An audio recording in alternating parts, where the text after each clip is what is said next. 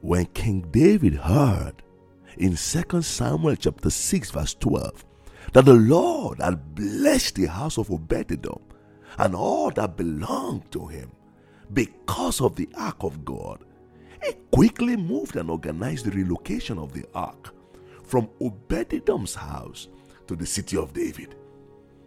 And as they journeyed back from Obed-Edom's home, David was completely lost in God's presence.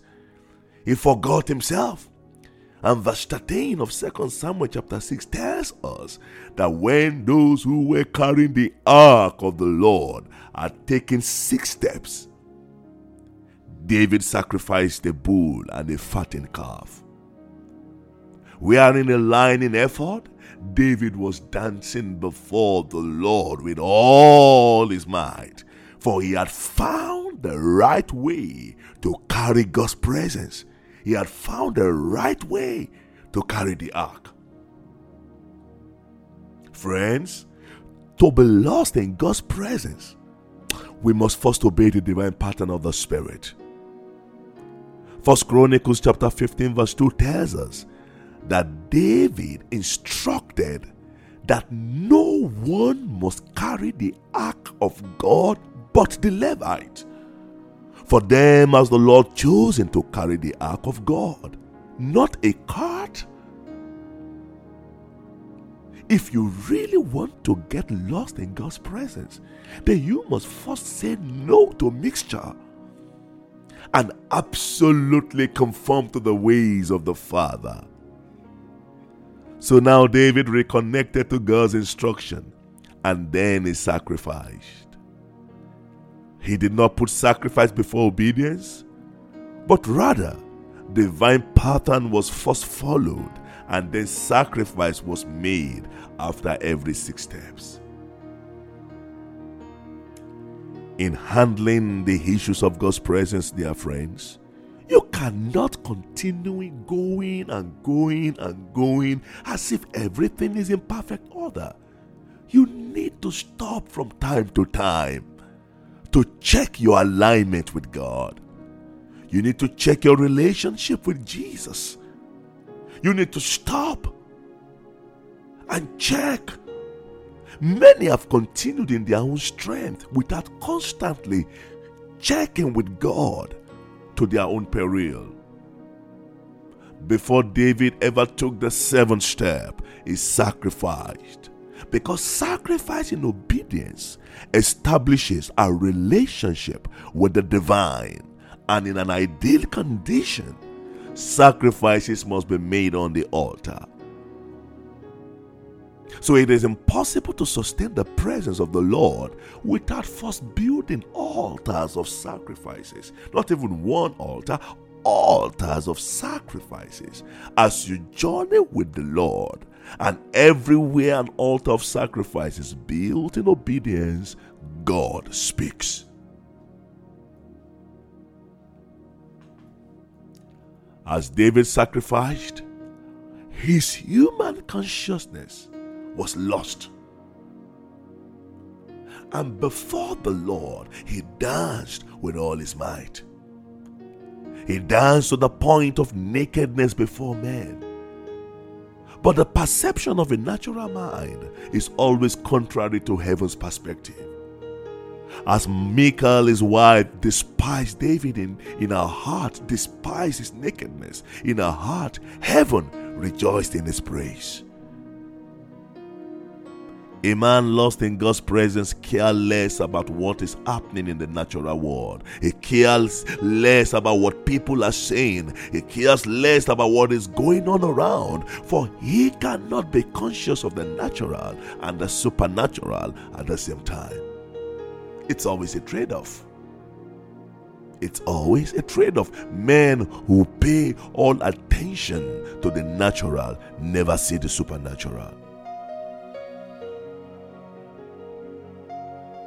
Looking through the window, Michal, the king's wife, despised him. Those who have little or no value for God's presence always demonstrate 2 symptoms. They sit on the edge, looking from a distance.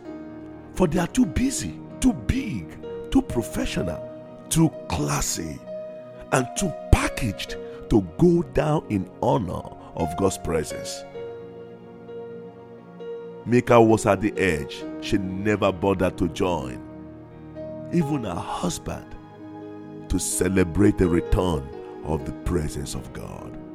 Number 2, they cannot stop despising and criticizing. They always find something wrong because they have little or no value for the presence of God.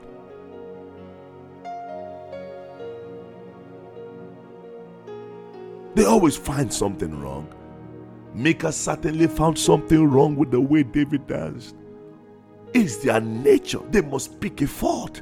They must find a way to connect the spiritual effort to a carnal or natural procedure. Look at what she said to her own husband. She said, "See how you dance before the slave girls, like one of the vain fellows in the land." She despised him because she had no value for spiritual things. But it was not her fault. Micah, the wife of David, was raised by a father who had no value for God's presence. According to 1 Chronicles chapter 13 verse 3, not for once did Saul inquire of the ark of the Lord in all his 42 years as a king. Saul rather valued the bleating sheep and the goats of the Amalekite rather than God's presence. So what do you expect from his daughter?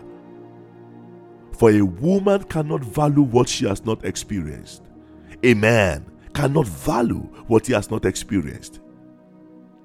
A father, a mother cannot value what he or she has not experienced. Dearly beloved, if the people around you do not value and treasure the presence of God, you will fall into the same category of Micah. You will fall into the error of Micah.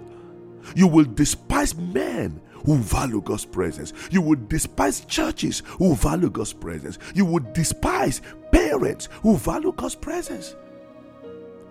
When David finished blessing the entire crowd of Israel, according to 1 Samuel chapter 6 verse 19, he returned to his home to bless his household. Unfortunately, his own wife could not be blessed, for she despised her husband. The presence of God you despise can never become a blessing to you. What blessed a whole crowd of people, what blessed a whole nation, became a curse to Micah because she despised a man lost in God's presence. A man or woman lost in God's presence is a darling of heaven, a blessing to his generation, and a curse to the devil. Will you be that one man? Will you be that one woman? Will you be that youth, that teenager, that pastor, that prophet, that teacher, that businessman, that businesswoman, that student that will value and treasure the presence of the Lord and walk in obedience to sacrifice and run with the presence of the Lord?